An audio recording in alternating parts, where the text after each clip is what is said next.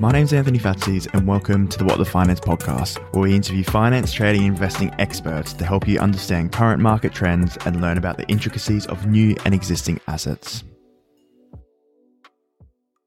Hello and welcome, What the Finances, to another episode of the What the Finance podcast, where we talk to experts to help gain a greater understanding about what is happening in the world of finance, investing, and markets. So on today's podcast, I'm happy to welcome Felix, who's an experienced investor, founder of the GOAT Academy, and host of Felix and Friends YouTube page. So Felix, thanks for joining the podcast today. Absolute pleasure, Anthony. I'm very, very delighted to be here. Yeah, definitely. I think we're both enjoying the sunny weather in Europe at the moment, which is quite nice. So yeah, we're actually not that far apart by the sounds of it. Yeah, a few hundred kilometers, but probably the closest guest I've had so far. But maybe can you tell the audience a bit more about yourself and your own investment journey and how you've got into where you are today? Sure. Okay. I'm not quite sure how far back you want me to start because it's going to take a while. So in a nutshell, I've done lots of things in life. I was a banker for a little while. I was working in a hedge fund strategy desk in a bank in Hong Kong. I was a corporate lawyer for a little while. I worked in .com companies just before that. And then I essentially quit the corporate rat race thing and essentially started businesses, about a dozen of them, about half of which did very well, the other half were terrible. And for the last year and a half or two, I started this YouTube channel really with the intention of helping people avoid the horrible pitfalls of the financial industry, as investors, I mean. So, there are so many stories. Unfortunately, I get emails about every single day. And really my intention is for people to just become smarter investors, to be able to look after their money, to be able to know what they're doing, and also just have confidence in their decisions. So that's sort of really the very short overview of what this is all about. Yeah, definitely. Because I guess, did you have some bad experiences when you were involved in the industry, I guess, that sort of pushed you towards starting your own businesses, or? Well, for me, it was actually the bad experiences came more before. So when I was clueless and I just earned my, I think it was first $10,000 or euros or whatever it was then. And what did I do? Well, I went to my bank and I said, I've got some money. What do I do with it? Right? So you get sat down by some chap who's apparently a financial expert, and he shows you brochures and shiny things with charts that go up. So I did exactly that. So I bought a bunch of funds. I didn't know what the heck they were in hindsight.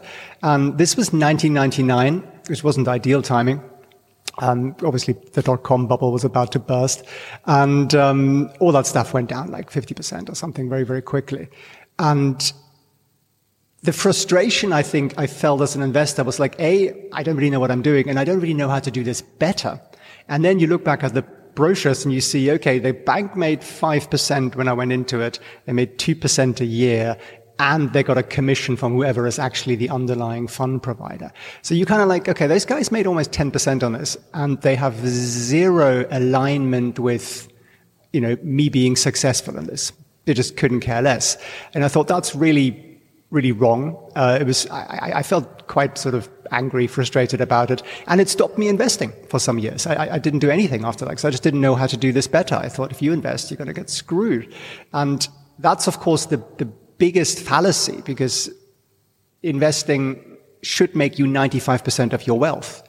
If you look at wealthy people, they generally have 95% of their wealth from investing and 5% from income or, their businesses. So when I then later on got into banking almost sort of by accident. Well, I studied economics and law and stuff, but I happened to sort of fall into a trading floor of an investment bank. And suddenly I was around hundreds of people who were young, incredibly successful with their investments.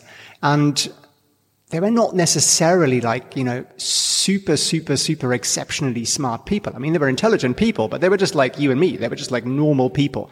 And they didn't really do anything particularly special, but they understood how the whole system worked. And that's really what, for me, was the eye-opener. I was like, okay, there is another way, because there are people sitting next to me in their early 20s, and they're not just making a lot of money from their job, but they're making way more money from their investments. And they're doing that consistently. So for me, that was the eye-opener. And that's what kind of way I learned, where I met a lot of people. And then I fortunately bumped into some options traders who were very kind enough to share with me actually how they do it and what the strategy is, which is again, the exact opposite of what's generally being peddled to retail investors. So for various reasons, I didn't want to sit at a desk from 7 a.m. till 9 p.m. every single day. But I learned a great deal from that. I learned a lot of technical stuff from that. And that was really an eye-opener. So I always thought in the back of my mind, I wish we could teach everybody this. And I think the world would be a better place, quite frankly. And I think people would feel more confident and more satisfied, and they wouldn't have to work in jobs that they didn't necessarily love, because actually, really, everybody should be financially free. It really doesn't take a lot, especially if you've worked for 10 or 20 years. So when COVID hit, and suddenly I wasn't traveling every week anymore, and I was just sitting at home going, okay, what do I do now? I thought, well, why don't we do this? And somebody suggested to me, well, why don't you do a YouTube channel? And I thought, that sounds crazy. I never really do that kind of thing, but I did. And I thought, let's give it 2 weeks. This was over Christmas. And what happened? Well, it really took off. And that was really like the delightful thing, is that people really responded to this kind of information and to actually understanding how it works and understanding how the macro ties in and how you can actually trade and how you can invest for the long term. So that's kind of what this whole Goat Academy thing is all about. And it's just been a tremendous community and really, really tremendous people who are just sharing and learning and wanting to help people. That's really what it's all about. But yeah, I think it's quite interesting. You know, you mentioned there that your first experience really impacted your investing and actually sort of drove you away from that. And I think they say that's quite common for, you know, it's really about when you invest, you look at people who invested in the 50s and 60s, markets went nowhere, they were really turned away from it, whereas people in the 80s and 90s, it shot up massively. So I guess you could say similar to today, we're seeing a bit of a drop, and, you know, potentially it could be a further drop. So people might be influenced by that as well and sort of driven away from the stock markets and investing. Unfortunately, I think you're spot on. I think if you look at the data that we have, all the retail money that came in 2020 has left the market. I mean, like, there's a net outflow of retail money now in the market. And it's tragic, because what the retail investor tends to repeat is buy at the top, when all headlines are about the stock market and everyone's excited, and, you know, your neighbor is a stock investing genius and everybody's buying Tesla or whatever it is at the time. And then as the market comes down, typically 30% down is sort of the pain point where people jump out and they just think, oh my God, this is terrible. And they then usually repeat the process. So they wait for the bear market to end. We're back in a rally, everyone's exuberant, and then they buy it again at the top of the market. And I always say it's like, just drive up to Wall Street, find some guys in those little midtown jackets and, you know, hand them a wad of cash. Like, that's exactly what you're doing. And I think if you visualize that, maybe that'll help you a little bit to stop yourself from doing that. But the problem really, I think, that causes that is a lack of confidence in your choices, because you bought something because the guy you play tennis with, or, you know, the guy you would have drinks with on Friday bought it. And that was really your rationale. You didn't really understand it. You don't know what ROIC stands for, or, you know, you kind of just don't really have a proper understanding of the business. And I wish that was something we were taught at school, and we're not. I mean, I studied economics. They don't teach you that. I went to law school. They don't teach you that. Like, literally, there isn't really any way you learn that, perhaps outside of finance degrees. And is that going to change? Unlikely, because it's such a profitable industry. And the industry overall fails and underperforms, right? 95% of fund managers, mid caps, small caps, large caps, underperform the market over any longer period of time. Yet they don't get fired, and their clients don't pull their money out because they don't know where to put it. So it's really one of the few industries in the world where you can continuously underperform and get rewarded for it. And obviously there is an incentive for that to keep going, right? So people don't want to change it. A lot of people making a lot of money on that, and there's a strong lobby group. I mean, I don't want to go too conspiratorially here, but, you know, essentially there is a big incentive for this not to change. So I don't think it really will. So I think we just have to take it onto our own hands. And the beauty of the availability of information now and access to people with YouTube and podcasts and everything else out there is that we can. And I think it was much harder in the past. So really what I would highly encourage everybody to do is you just have to master this. Like, this should be 9 times the amount of salary that you get. So you go to work 8 hours a day. You should really be spending 10 times more time investing. And people tend to spend 10 minutes a year doing it or something like that. So I think just accepting that no one's going to fix it for you. The government isn't going to do it. The industry is unlikely to change dramatically. And you just have to take responsibility for it. And when you do, the reward is enormous. I mean, it's incredibly satisfying. So that's really kind of what I try and encourage people to do. And then obviously give them the tools. And we've got lots of that, lots of free programs, lots of materials, a sort of daily education. And then of course also we have premium programs and coaching and everything else for people who want to get, much, much further. Yeah, definitely. You can say that the people who are, the stocks and investments they're attracted to are the ARKs and the Palantirs and, Neo and some of these companies, they're good companies, but they're obviously attracted maybe at the wrong times potentially as well. Well, I think it's always a question of allocation. Like if you look at the big funds, if they invest in, say, a Neo or a Palantir, it's probably less than 0.5% of the assets that they have.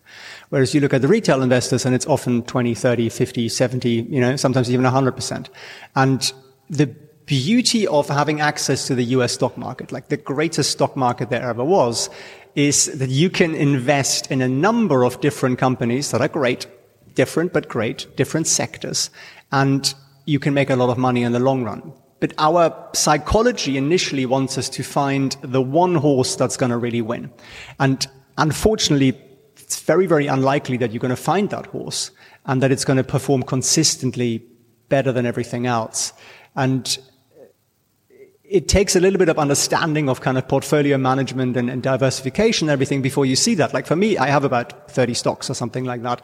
Last year, 4 of those stocks generated 80 or 90% of all the returns. And the rest basically did nothing. I mean, there were 1 or 2 detractors, but the rest basically did nothing. The previous year, it was basically the same. 4 or 5 stocks made me all the money. The other 25 didn't do anything. Now, were they the same stocks? Nope. And will they be the same stocks this year? Probably not. So if you had only picked one of them, what were your chances of making money, right? It was 1 in 30, essentially. So it's kind of difficult to really understand that until you really understand what actually drives stock prices, what actually drives stock value. And it's not the noise and the headlines. That does move it in the short term, but in the long run, it's actually the underlying performance of that business and, how well is it run and how well diversified are they and, what's their actual moat, what's their technological advantage and, is it easy for their customers to switch to somebody? Say you put elevators into skyscrapers. How easy is it to switch maintenance contracts on those elevators? Well, it's virtually impossible, right? Because you're not going to rip that thing out. So that's a brilliant business. I mean, the initial manufacturing of the elevator is a terrible business, but the maintenance contract for the next 30 years is a brilliant business. So there is lots of stuff like that isn't as sexy as a Palantir or as a Tesla or something, but it's actually fundamentally a really, really good business to invest in. Yeah, interesting. So in terms of when you are looking for companies, I guess, to invest in, would that be your main strategy? Just, maybe looking at the finances, are they growing? What's their moats or all those sort of things? Yeah, I think it's really the same. I always think, imagine your best friend comes up to you and says, hey, will you invest $10,000 into my business? What are you going to ask him? Right? You're going to ask him, what's your product? Who are your clients? Where are you selling this? Who is your competitor? And what are your margins? That's what you're going to want to know, right? And it's precisely the same process if you're investing in Microsoft or something. You're still going to want to ask the same questions. And marvelously, all that data is available for free if you go into Google, and you can find that out. So the kind of businesses I like are essentially ones with repetitive revenue streams from the same clients. It's hard for them to switch. It's hard for them to shake that. So some sort of dominance is definitely a good thing. Generally, having been around for a while is a good thing. If you can see that they survived a bunch of recessions, that's a good thing. There are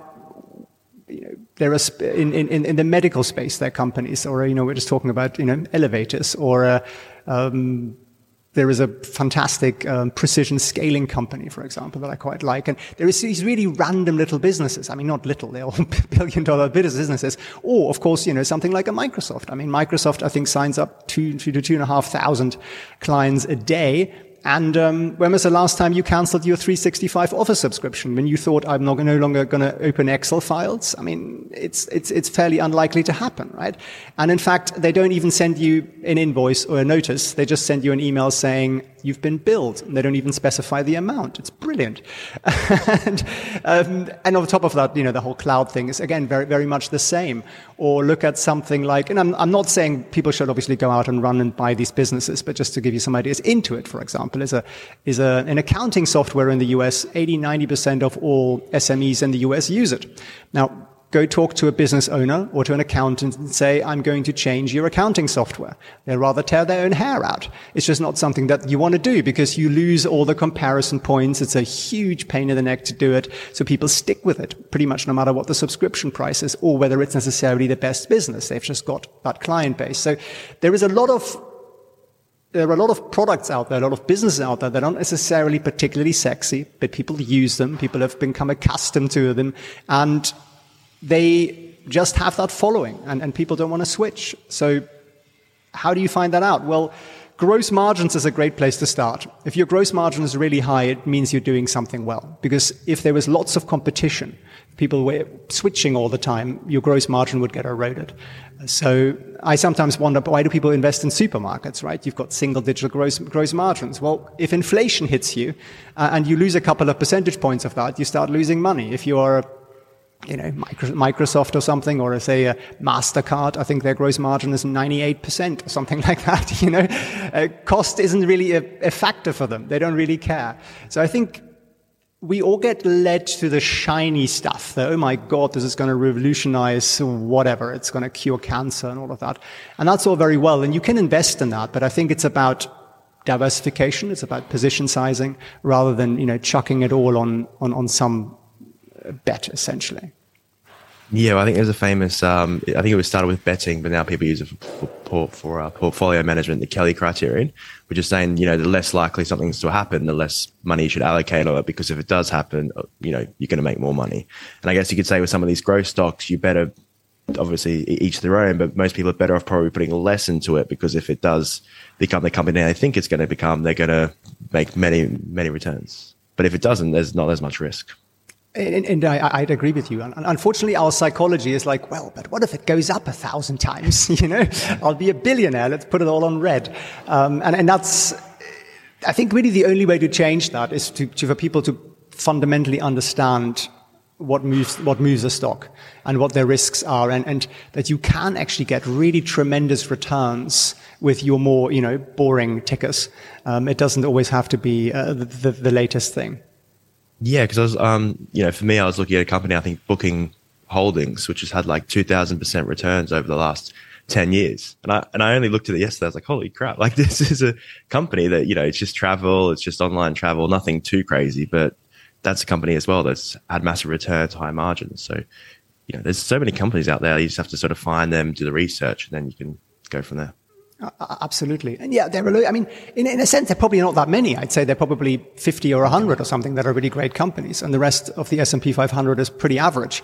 Though, having said that, if you don't want to do the research, just buy the index, right? It's a really easy thing to do. And that way you're still going to make, 8-9% a year or something without doing anything whatsoever. So I think that's probably still better than buying most actively managed funds. Although there are some exceptions. There are some really good ones, but it's the needle in the haystack.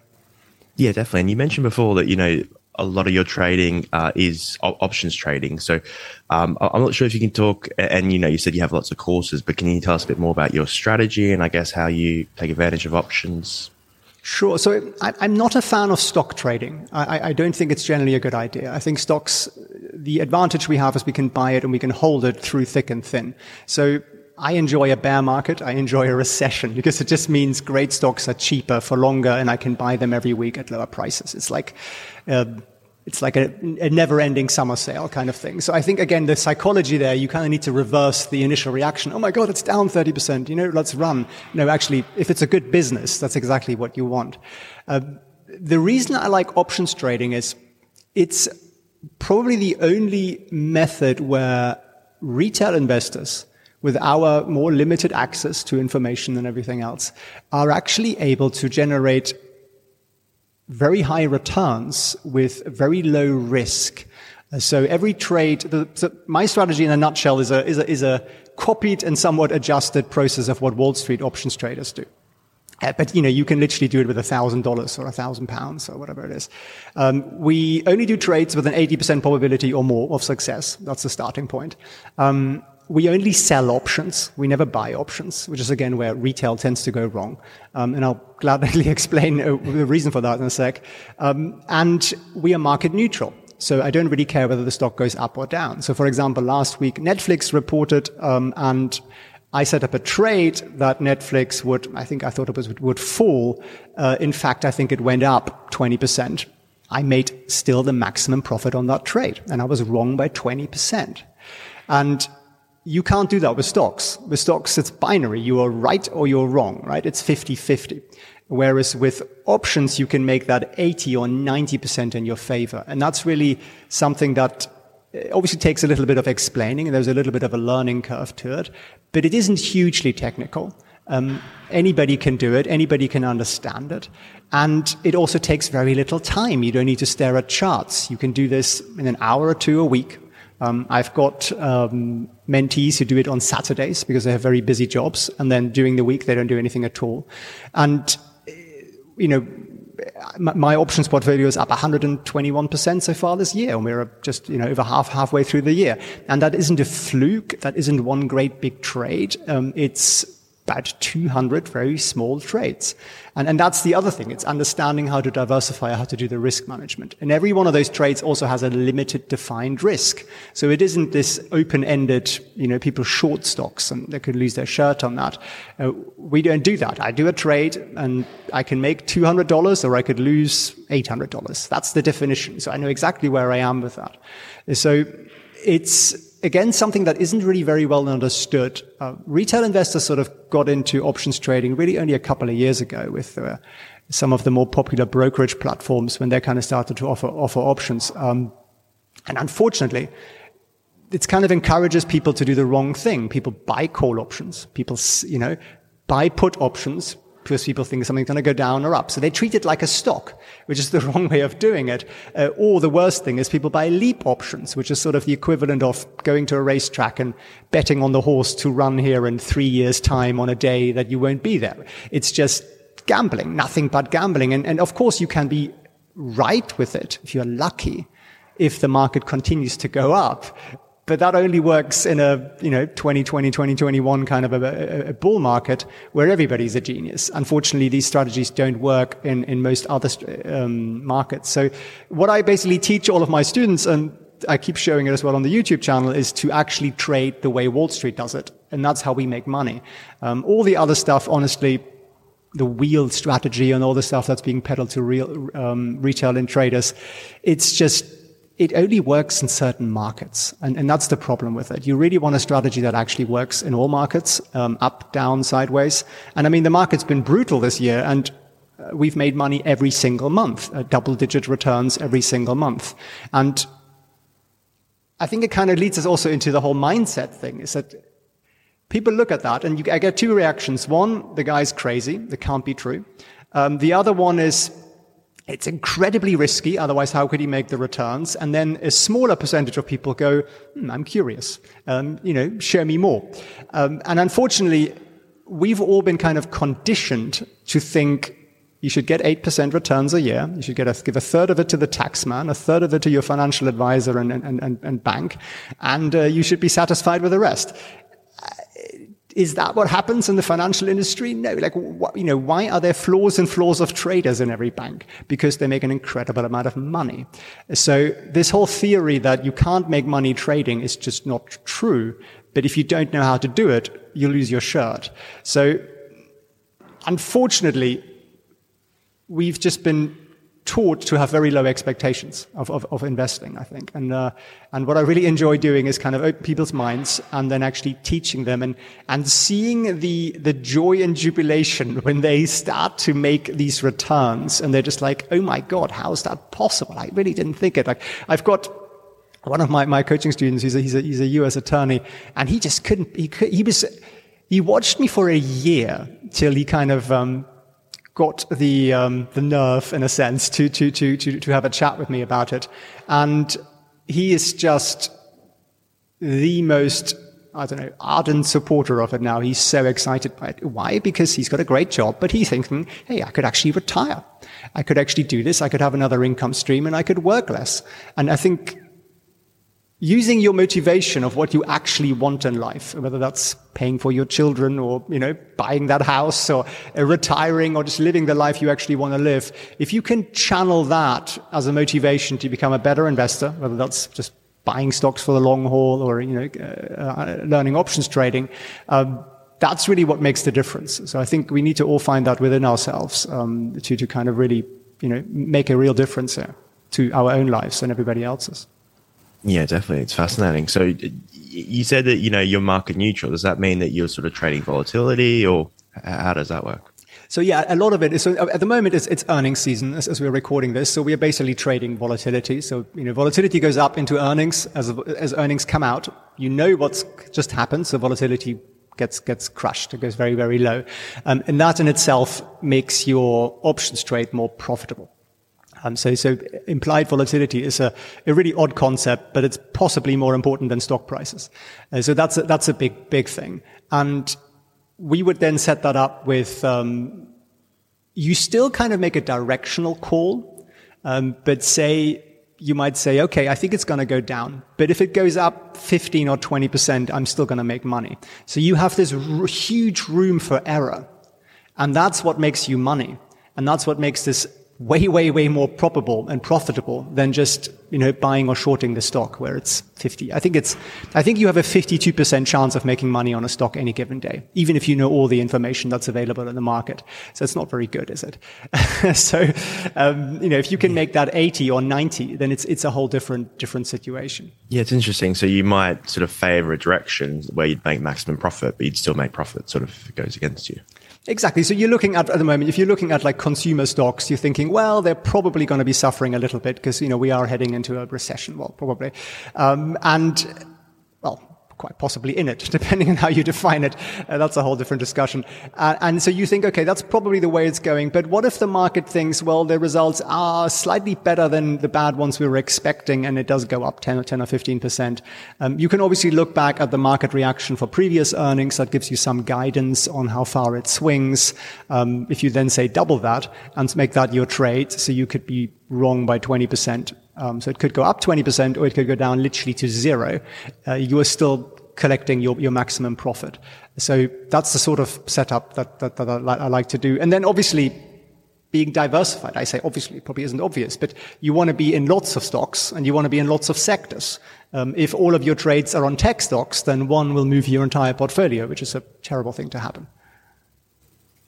Yeah, and that's really interesting. So you mentioned the classic word recession that I think everyone's been talking about. It's really interesting because I guess we're seeing sort of diverging information. You could say parts of the Europe have actually grown over the past quarter, maybe due to tourism, whereas, US is sort of GDP has shrunk. And then, you say Visa, MasterCard, all these companies are saying that spending's still strong, but then some companies have inventory. So I guess, what are the indicators that you're watching, and does that even affect your trading or not really? It doesn't really. I think it sounds a little bit morally moribund, but from a selfish investor point of view, as long as your income stream is maintained, you should actually love a bear market and you should love a recession, because it just means you can buy great stocks at lower prices. So that's a good thing. From an options trader point of view, it doesn't particularly matter which way the market goes. Now, it is important to be aware of the key macro numbers when they do come out, because they swing the market. I mean, everything has been moved these last 3-4 months basically on macro, mainly jobs numbers and inflation numbers, this kind of stuff that the Fed looks at. And of course, the Fed talking. So I do watch that quite carefully. But where are we? Where aren't we? I think a lot of this is politics, obviously. I mean, the US has a slightly odd process for defining what a recession is. There are 6 men sitting in a dark room somewhere who decided, whereas most of the world just goes with the 2 quarters of negative growth, or rather falling GDP. And Europe is a bit of a basket case. It always has been the way it's set up. You have a common currency, but not a common fiscal policy. That's fundamentally, as a sort of former economist, not a system that will actually work in the long run. And we're seeing that, right? We see it again and again with the debt crisis, and Italy is obviously the next one that's coming here. And they're kind of tweaking the system without upsetting the German electorate too much. And I'm German by birth, so I understand a little bit of the psyche there. It's not particularly popular to say to German voters, well, why don't we take your taxpayer money and send it to Italy? It just isn't. As much as people love Italy and Italians, it just isn't something that wins you votes. So that's kind of the issue there. And they're going to have to fix that eventually. And they kind of did it with COVID, right? They issued EU or Euro bonds, which is the first for, so that all kind of, they are going to move to this federal Europe, essentially this US model of Europe, or it'll all fall apart. I think it'll be one or the other. But really, as an investor, it doesn't matter a great deal. And I think your personal fortunes and your ability to be successful are not impacted by these outside things. I mean, they really aren't. People like to blame stuff, but it really doesn't get you there. I think as long as you know where you want to get to and why you want to get there, your motivation and your drive will get you there. And nothing else really has any impact on it. Yeah, and that's such an important message to take away. So, you were based in Asia for, I think it was 15, 16 years, for quite a while. Do you invest in Asian markets, or do you mainly focused on sort of US, Europe, those countries? I do a bit, but I'm mostly in US listed stocks. Why? It's where most of the demand is. I mean, who are the biggest investors in the world? Institutional American pension funds, banks, and so on. So I think, again, we make our life difficult by investing in our local markets, unless you happen to be born in the US. I see this with investors who are in France or in Germany or in Spain or something, and they have a portfolio of all domestic stocks. Well, are those the greatest in the world? There will be some.